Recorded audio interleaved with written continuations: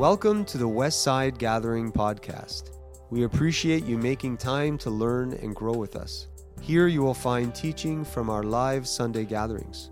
After the message, we'll say a little more about our church and how you can connect. But for now, have a listen. And we're going to jump into some scripture as we often do on a Sunday and just kind of give ourselves some time to learn and grow and be present to the scriptures together. And we got some guests here around today. One is not really a guest; they're a homecoming. And Mike and Sue Nardoza are here. Did you guys see them somewhere in the back? Matt, Mike, Sue, we're so grateful to see you. I just saw Mike on the side, and wow, so wonderful. We've been praying for you, and to see you present with us today is so amazing. So you guys who are online have no clue what this is about, but this is just a wonderful thing. And so, yeah, so good to see you. What an encouragement to see you guys both here today. And then, surprisingly enough, we have some friends that were part of our church, actually helped us really significantly in getting into this space 5 years ago and part of our church for several years. Terry and Sue Gunter are here from Alberta. And this fit perfectly into the start of today's message. I had no clue they were going to be here. And when we were negotiating this space, Terry was on our leadership team at the time and helping. And as we were talking with the owners and trying to figure things out, and sometimes got into some moments of like, what's a fair financial price? Who should pay for what? Terry introduced me to this simple illustration of a monkey's hand in a jar.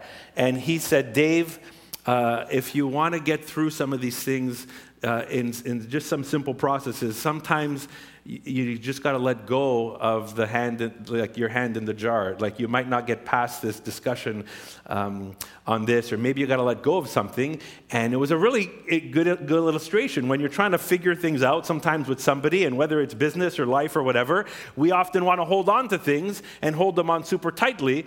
And remember, Terry gave me that illustration. If you don't know where that's about, it's actually it's an unfortunate source. It's actually people trying to trap monkeys, and so there's this sense of if a monkey gets its hand into something and there's food inside, it will not let go of the food inside. It wants to hold on to it. But the problem is that its fist has gotten a little bit larger than the hole opening, so the monkey cannot get its hand out, so it's stuck. It's really in a dilemma, because in one way it wants to be free from the jar or whatever object it's put its hand in, but on the other side, it's like it really wants the food.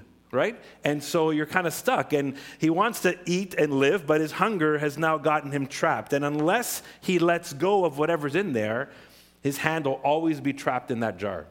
And I was thinking about that illustration as we jump into this season and this next few series of messages in the next few weeks. And just this question, how many of us feel like our hands are in a jar sometimes, holding on to something? We want to be free. We would love to move on, but we're kind of stuck there. And maybe you're holding on to your routines. And you're like, no, I can't let go of this routine. But there's other things that you need to move on to, or maybe even a better step in your life, but you're just holding on to the routine. Maybe there's a false identity that you're holding on to, and you know that by letting it go, you can be free, but there's something comfortable about it. There's something very familiar about it. Maybe it's an addiction. Maybe it's some curated reputation that you think you have of yourself, or you hope others have of yourself, and you're really holding on to it, and you know you should let go of that, but you can't, or you just won't. And it feels at times like we're stuck in a jar. And we want to be free, but we won't open our hands and just let go. And in theory, this should not happen to people who follow Jesus. This should not happen to Christians, but we fall into that trap. So there's no shame in that. And why I say it shouldn't happen to Christians, the Apostle Paul, when he writes to a church in Galatia, he has this very familiar phrase. To some, maybe it was for freedom that Christ set us free, no longer to be enslaved or captive to this yoke of slavery. And he wrote to this church, and this was just a real beautiful kind of succinct line that he had in that letter. And so, although it shouldn't happen to those who are following Jesus because freedom is available, yet interestingly enough, as we walk with Christ, as we grow in our journey of faith, as we are formed in him, we often have to pause and say, what are the things in our lives that we are holding on to? And wisely enough, the church, in their vision of discipleship centuries ago, started to include this in the church calendar, this season called Lent, this lead up to the cross, this lead up to Jesus dying on the cross, and then Easter weekend where he rises from the dead. And they included Lent in their annual calendar in some ways to help us prepare for the cross, to help us prepare for what we celebrate on Good Friday and Easter Sunday, and really the steps of Jesus towards that, but also to help Christ followers deal with, in a more intentional way, anything that is keeping them from the freedom and life that's offered in Jesus, or keeping them from their hand that often gets locked in a jar. Because we can follow Christ, we can really embrace and appreciate the freedom that comes with following Christ. And we just sang about grace, and Dorothy in our prayer time really helped us kind of lean into that theme. But that we can sometimes kind of get stuck. And I want to jump into a portion of Scripture, Mark chapter 8, that I think is super helpful. And the next few weeks, we're going to look at a couple of harder phrases of Jesus, some more difficult phrases of Jesus. And this phrase is one of them. It's found in here. So if you got your Bibles, you can turn to Mark 8 or follow along on the screen and listen to these words. He, or Jesus, called the crowd with his disciples and said to them, "If anyone wish to come after me, let them deny themselves, take up their cross, and follow me. For those who want to save their life will lose it. Those who want to lose their life for my sake and for the sake of the gospel will save it. For what will it profit them to gain the whole world and forfeit their life? Indeed, what can they give in return for their life? Those who are ashamed of me and of my words in this adulterous and sinful generation, of them the Son of Man will also be ashamed when he comes in the glory of his Father with the holy angels." God, as we just step into this text and a few more today, God, we just invite you to grab hold of our attention. Beyond my own words, God, would you speak so deeply into our hearts? And even from now, as some of us, including myself, maybe already identifying things where we're holding our hands tightly in that jar, God, would you just speak into those situations, into those areas of our life, God, where you long for something so much better for us. We pray this in Jesus' name. Amen. Amen. For the next few weeks, as we start this season of Lent, we're going to work through some harder phrases of Jesus, hovering around these themes of following him and the cross. And we're going to start here today, probably one of the most important ones, because this phrase and this sentence we just read from Jesus is probably one of the ones that reminds us of the tension we feel with our hand in the jar, right? We want a true life. We want to embrace all that God has in store for us. We want to grow in this kind of life. And yet, at times, we're not willing to give up certain things or certain parts of our life that's often getting in the way. This one phrase, here it is in verse 34 and 35, as Jesus calls his disciples in the crowd, he says this to them, right? "If anyone wish to come after me, let them deny themselves and take up their cross and follow me. For those who want to save their life will lose it. Those who want to lose their life for my sake and for the sake of the gospel will save it." There's a tension there, right? And these are strong words. These are some of the harder words of Jesus, and we're going to look at these over the next few weeks, and particularly this phrase with a couple of others next week as well. But here's these words: deny yourself. That's not a fun phrase to hear. Deny yourself. Take up your cross. And even if you have a real, just surface level understanding of what a cross is, you're like, I don't really want to do that. Follow me doesn't sound so bad, but then when it's prefaced with deny yourself and take up your cross, you're like, oh, okay, that now you're giving me some adjectives, Jesus. And yet this is one way that Jesus describes what a disciple of his is. We read in this version, the NRSV, "If anyone comes after me," or comes after me. In the NIV or some other versions that you might read, the phrase is, "If you are my disciple." If anyone wants to be my disciple, if anyone wants to or wishes to come after me. In other words, a disciple is one who learns from Jesus, who learns under Jesus, who takes on the way of Jesus, the life of Jesus. And then we see what some might call the fine print at the bottom. Deny yourself, take up your cross, follow me. Jesus expands what that might look like, right? If you want to save your life, you're likely going to lose it. But if you're willing to lose your life in me for my sake, for the gospel, you will save it. It feels counterintuitive. But it's this proposition that Jesus gives his disciples at this journey of their growing with him and understanding what it means to follow him, this proposition that something is available to them, that this certain kind of life is available to them, that even though they've been hearing and learning and watching and understanding and experiencing and probably reveling in the life of Jesus, the teachings of Jesus, the relationship with Jesus, here's Jesus kind of trying to bring them a little bit closer to the core invitation. Here's this certain kind of life available to you.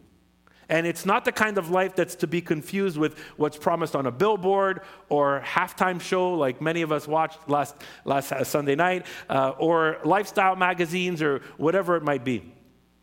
Because there are certain kinds of lives or versions of a life that we're offered or invited into through a whole bunch of things in our culture. We get that. We see that all the time. But this invitation is different. This invitation is an invitation to real life, to true life. It's not a promised advertisement. It's not a display. It's not some kind of dream in the pursuit of happiness to be, something more than we would like to see ourselves as. It's an invitation to real life. In fact, the word life here in the Greek is kind of like the word psyche. Where we get the word psychology from. And it's a sense of our identity. Are you willing to lose your identity to gain a true identity? Or do you want to hold on to your identity now and really lose the opportunity to find a new identity, a true identity, the fullness of what it means to be human in Jesus Christ? And Jesus is kind of letting us know this false identity that many of us often, we're stuck with. We need to lose it if we want to live into this new identity that comes in Jesus as part of his kingdom, as part of his invitation to us. And this key to gaining this life is giving up the current source of our perceived identities or the current frameworks of how we prop up our lives or live our lives or want to build our lives on, to give them up in a sense. That's the key to gaining what God is offering to us. He's saying this is possible, this is available, this is a sure thing. But you need to be able to be willing to give up what you're building your identity on now if you really want this, if you truly want to be my disciple. And it's interesting because Lent, again, even on a superficial level, you can watch like the movie called Chocolate. I think it was with Johnny Depp and someone else, or there's other understandings in pulp culture about what Lent is. But even just kind of a superficial look around the internet, you'll know what people do over Lent, and sometimes it's associated with giving something up. Right? Like, what am I going to give up for Lent? What are you going to give up for Lent? It's often kind of a question. And one of our team leaders this week, who's a wonderful baker, dropped off like a little Tupperware of sweets. And I wasn't here, and they left it and it said, hey, this is to share. They were very important to say, this is to share with Franca and the kids. I'm like, shoot, I wanted to finish this. But it was like, so there was homemade chocolate cookies with Nutella inside, just to say, and then chocolate chip muffins with, obviously chocolate chips inside, and then some, like one of my favorites, like kind of a Reese's Pieces kind of thing, and then this little note, hope you're not giving up chocolate for Lent.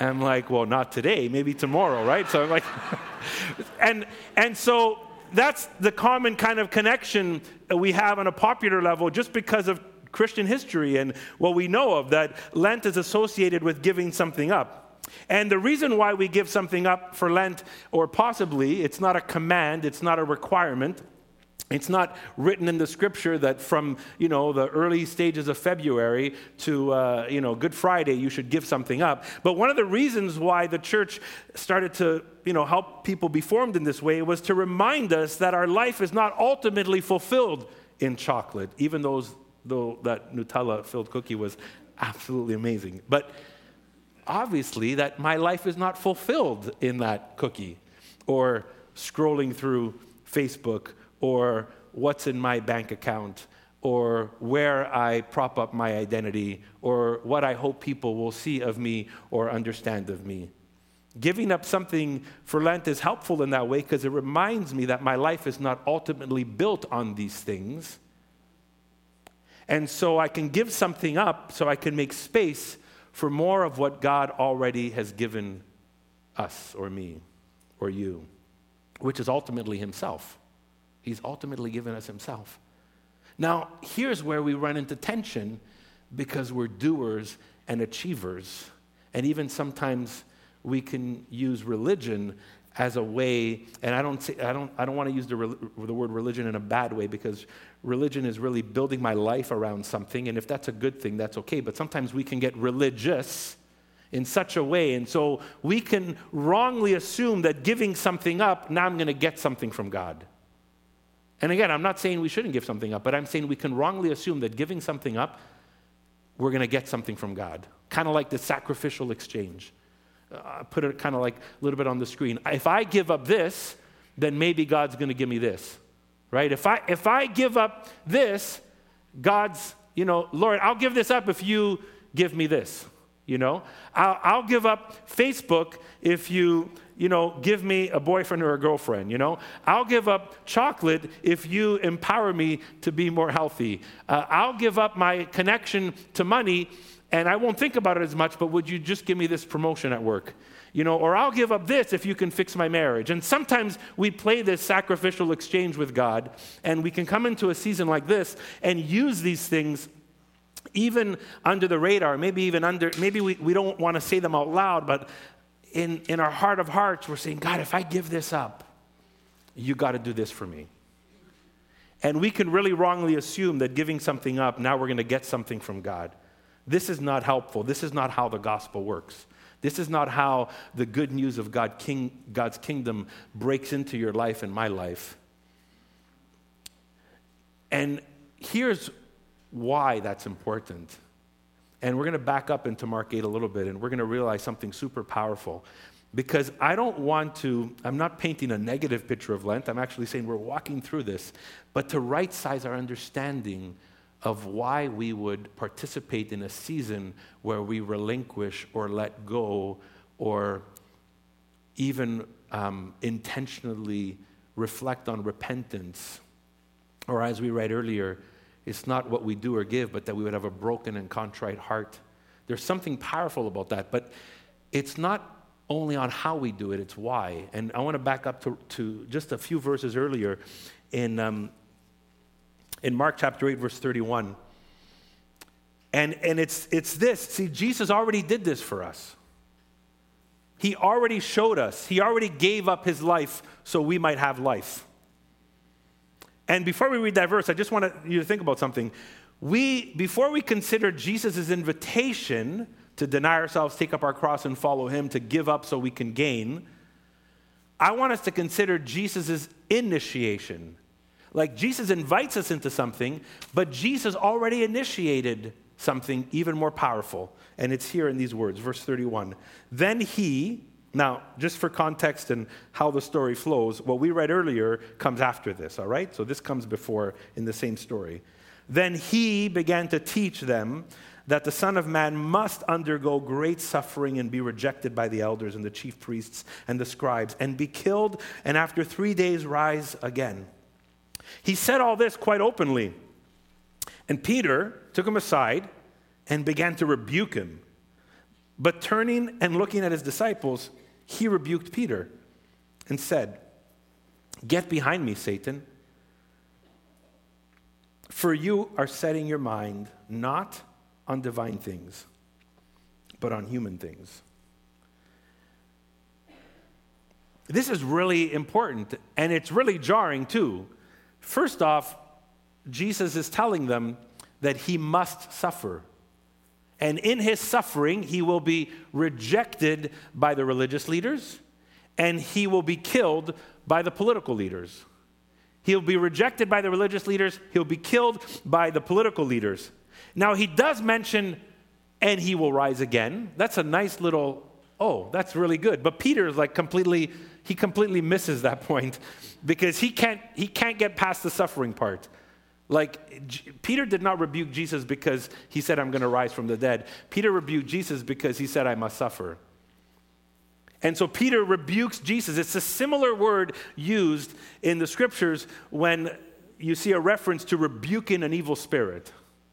So just so you get this straight, like Jesus, God's Son, the Messiah, who Peter will at some point, and I'm thinking with Mark and John and where this fits in, will say, you are the Son of God. I recognize who you are. But this is the situation. Here's Jesus. Here's the disciples. Jesus has rebuked evil spirits in people. Peter's seen this. Peter rebukes Jesus, that kind of harsh confrontation, because of what Jesus just said. That's pretty significant, right? In Peter's mind, what Jesus just said is pure evil. In Peter's mind, what Jesus just said is totally off the charts. That Jesus would have to suffer. He sees no need, no purpose, no good for it at all, and he thinks Jesus is out of his mind. And so he rebukes Jesus. He confronts him. He challenges him. Because in Peter's mind, as a Jew would at that time, Messiahs don't lose. Messiahs win. Right? And outside of a few key passages in the prophets, which we do get a sense that Jesus took on to explain his life, like the theme of the suffering servant in Isaiah and others, outside of those key passages, Israel was betting on a home turf victory where God's Messiah and their Messiah would come and provide relief and rescue from their oppressors, to destroy evil, to confront injustice, to confront the powers, to free the oppressed. In other words, Messiahs win. The Messiah wins. The Messiah doesn't lose. The Messiah lives. The Messiah doesn't die. And Peter is so bothered by this statement by Jesus that he rebukes Jesus. But Jesus, in this moment, remember, he comes to teach them another way. Their way is not the full picture. And that's important for us to understand, even as normal followers of Jesus. Even for me to understand in my journey. Like, we were actually just earlier this morning, had a really wonderful time with about 8 or 10 people in a class exploring what baptism is. And one of the questions came up, like, what happens if as I'm a baptized Christian, if I doubt, or this happens, or this happens, or this happens? And it's like, I shared just from my own experience. Like, I've been following Jesus as a baptized believer for 37 years. There has been moments where Jesus still teaches me another way, where I'm still like, I still didn't get it, Jesus. Thank you, and here in this moment, Jesus teaches them another way, something new to them. And there's a shift in his teaching, and Mark actually says, he began to teach them. He began to teach them. This was like next level training for Jesus' students, as a rabbi would to his students, as him as Lord and is teaching his disciples. And what is he teaching them? That the Son of Man must suffer. That's really significant, because it's not, get this straight, right? It's not that the Son of Man possibly will suffer. It's not that, hey guys, as we come to the end of this journey, there's a 60-40 chance, 60-40 split chance that I might not make it out of here. He's not saying that. He's not saying, you know what, there's a slight risk of failure to our mission. There's a slight risk of reaction from the crowds. He's not saying that. He says, I'm teaching you something. The Son of Man must suffer. He has to suffer. This is part of God's plan, that God's Messiah must experience this. And remember, when he says the Son of Man must suffer, he's not saying, hey, God's human version of his son, because he says man. He's not saying, there's a divine side to Jesus and a human side to Jesus. We know that through the creeds and through church history, we say, Jesus was fully man and fully God. When he says Son of Man, he's not saying the human side of me, No, he's not talking about that, because the Son of Man is not a reminder of Jesus' humanity. It's a reminder of his identity. Back in Daniel chapter 7, verse 13 and 14, this is the most significant descriptions, I think, of the Messiah. And this is what Daniel says in verse 13 of chapter 7. He says, "In my vision at night, I looked, and there before me was one like who? The Son of Man, coming with the clouds of heaven," which is this description of a king coming to rule. He approached the Ancient of Days and was led into his presence, and he was given authority, glory, and sovereign power. All the nations and all peoples of every language worshipped him. His dominion is an everlasting dominion that will not pass away, and his kingdom is one that will never be destroyed. So take that description of the Son of Man, and then here's Jesus saying, I got to teach you something. The Son of Man must suffer. The fullness of who Jesus is must suffer.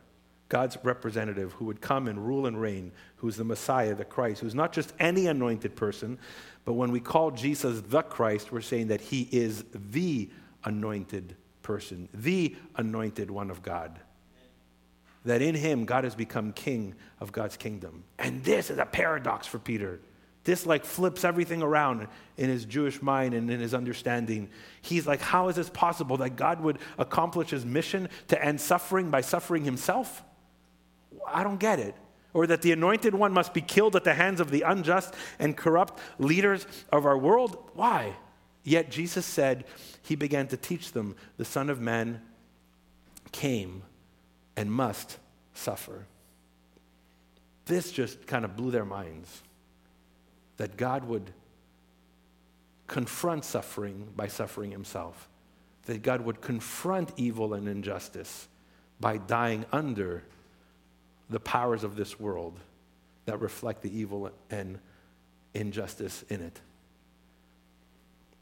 And while that's so good on its own, why is it so important for us to understand this in the context of Jesus' invitation for us to deny ourselves, to take up our cross, to follow him, that to gain life we would lose it, we should lose it.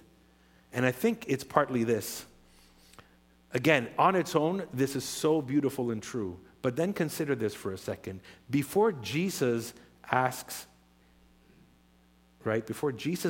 his disciples to lose their life, Jesus already tells them, I will lose mine. Before Jesus says, to gain this life, you must lose it. To be my disciple, you must deny yourself, take up your cross. Before Jesus invites them to this, he says, this is the road that I'm heading towards. I will also lose my life. I'm going before you. I'm trusting God's paradoxical purpose of losing to gain, of dying to live.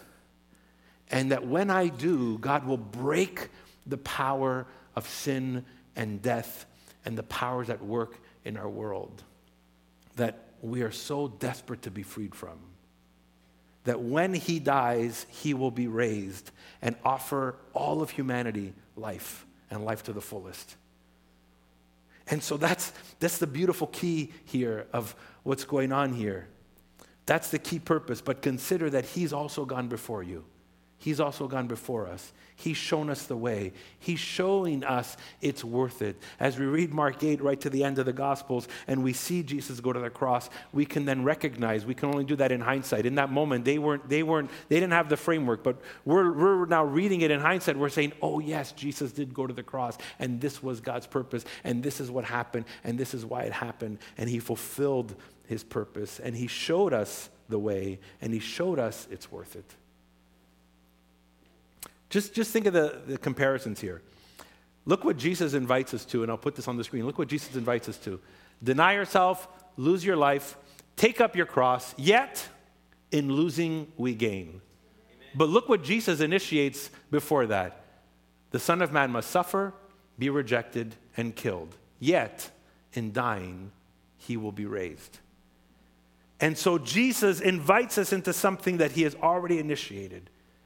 And I know it's difficult for us and for myself to put myself in kind of this vantage point, but Jesus denies his position his privilege, his power. And Mark 8 is the beginning of this, and the beginning for his disciples to really begin to understand how God will fulfill his plan. And Jesus will slowly, more and more, relinquish himself as he walks to the cross. And the disciples needed to see that. The disciples needed to understand that. You and me need to see this. It's a layer of discipleship that's so significant that if we miss it, we miss out on the fullness of life that comes with it. If we miss what it means to follow Jesus in this way, we miss also the birth that comes underneath that, the new growth that comes underneath that. And that's why perspective is so important here. Notice how Jesus was so adamantly responsive to Peter, right? Notice how serious he is about this. Peter rebukes Jesus. Peter tells him he's wrong. We already saw that's a weird situation. And then Jesus rebukes him, but then says, "Get behind me, Satan." I wouldn't want to be called Satan by Jesus. You know, I mean, I wouldn't want to be called Satan by you. You know, like I would do something and someone thinks it's so off, the path, so off of God's plan, so off of God's perspective that someone says, "Dave, I rebuke you, get behind me, Satan." I'm like, whoa, is it that bad? Is it that bad that you're rebuking me and calling me Satan? Am I that off the charts from what God is doing? And here, Jesus his response is so immediate and significant because Peter's understanding was actually contrary to God's will. Peter's understanding of what he thought the Messiah should do and would do, and how if he was God, he would make this work, was so off. So it's not that Jesus is shaming him or saying you're a horrible person and blah, blah, blah, and there's no hope for you. He's just like, Peter, you're completely off track here. What you think and how you think God's going to do this is not how God is going to do it. That's, the world might, through even satanic forces, might want to win this way. But this is not how God's kingdom wins. It's different. And Jesus needed to teach them about this purpose, about his suffering, this idea of how God would accomplish his mission to restore humanity, and that letting go of one's life in order to gain true life is something that Jesus would prove to be true and worthwhile. At the cross for all of humanity, but then an invitation for us to follow that example.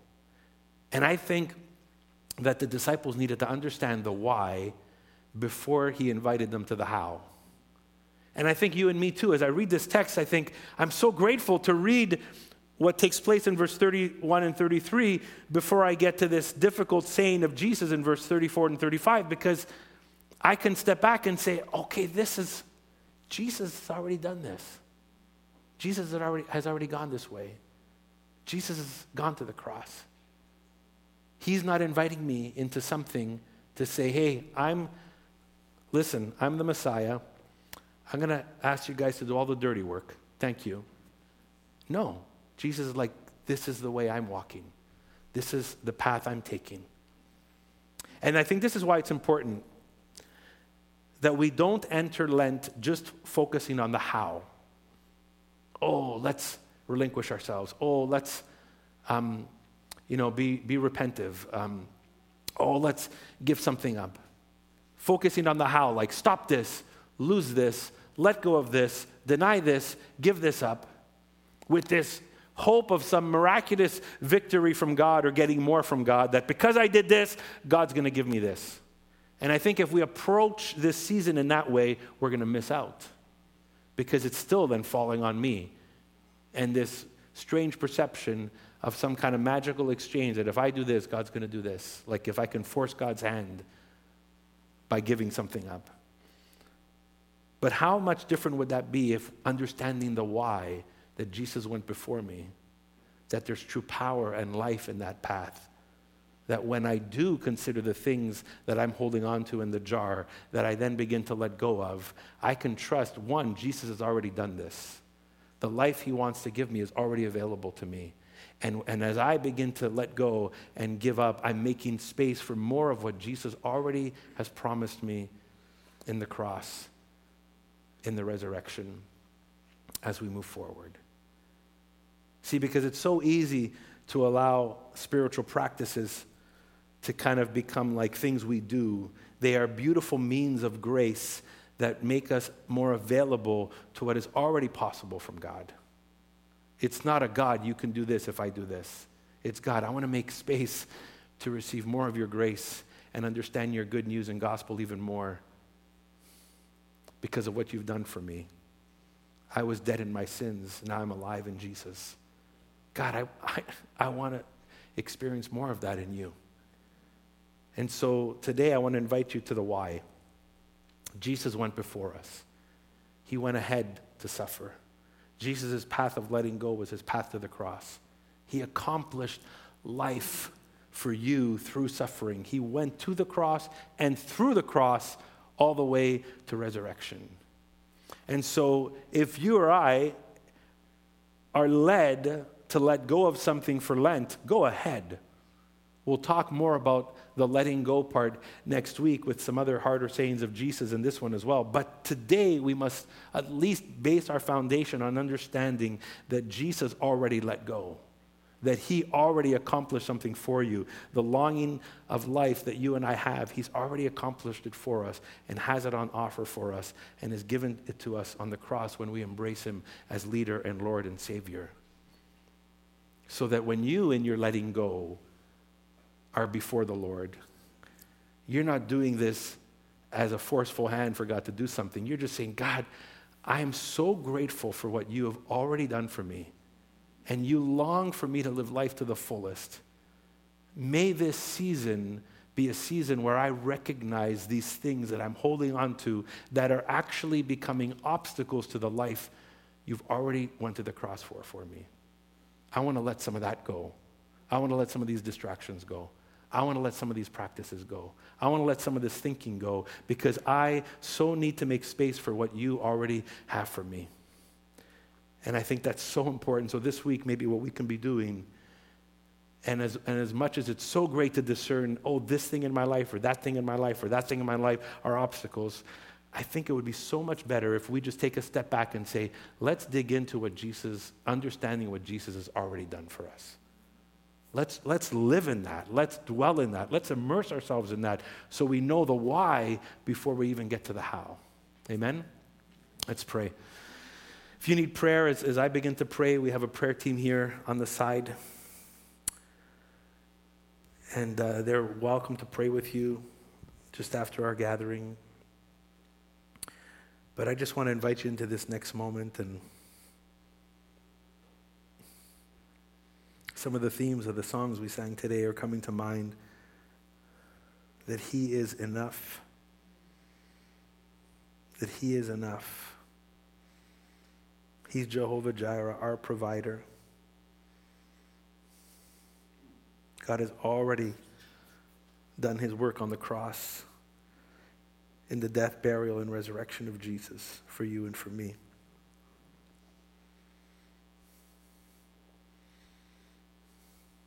And just before we close in prayer, if there's someone here today and you don't know Jesus,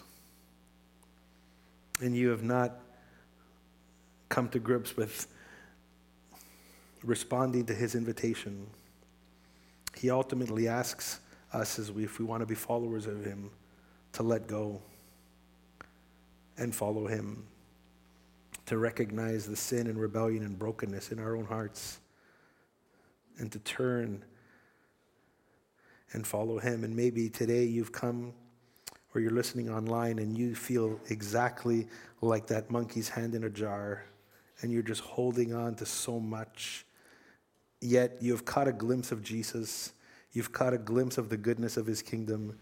And there's something in you that so longs to experience that, but you're still holding on to your own life, to your own sin, to your own brokenness, to your own patterns. And the invitation is to let go of that. To let go of that. To repent and to follow Jesus.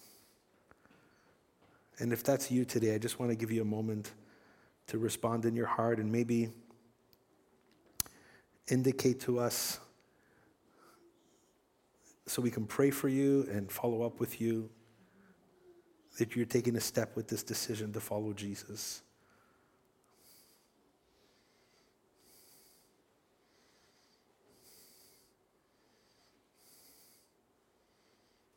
And please, if that's you today, please come and talk to us at the end. Let us walk with you. As imperfect as we are, let us walk with you and help you just discover more of what it means to know and follow Jesus.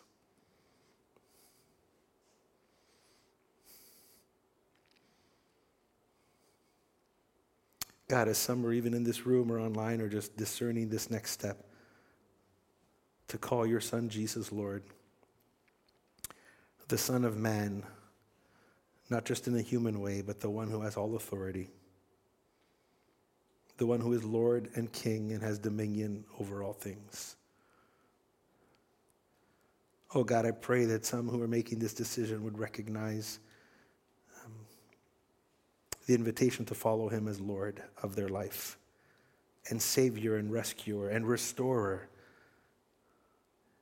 As we come into your kingdom, we experience the forgiveness of sin, the restoration of brokenness, the hopeful vision of new life and new creation. So God, I just pray for some who are just making a step in this moment today or have been recently, God. Oh God, fill them with your Holy Spirit to know deeply who you are. In Jesus' name.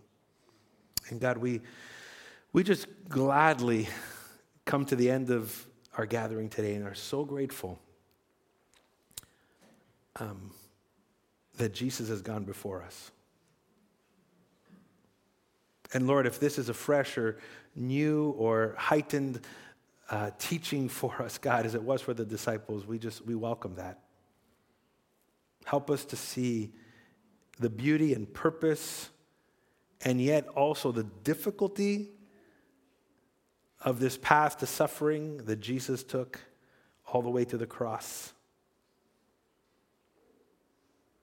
Oh God, but we also want to welcome the truth and the beauty behind it, that this is the paradoxical way of your kingdom to restore the world and to restore every human heart.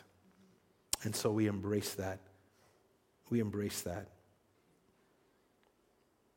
That the gospel is that Jesus came to die for our sins according to the scripture and was buried and was raised to life according to the scriptures. We embrace that, God. And may each of us know the beauty and joy of what's available to us in you.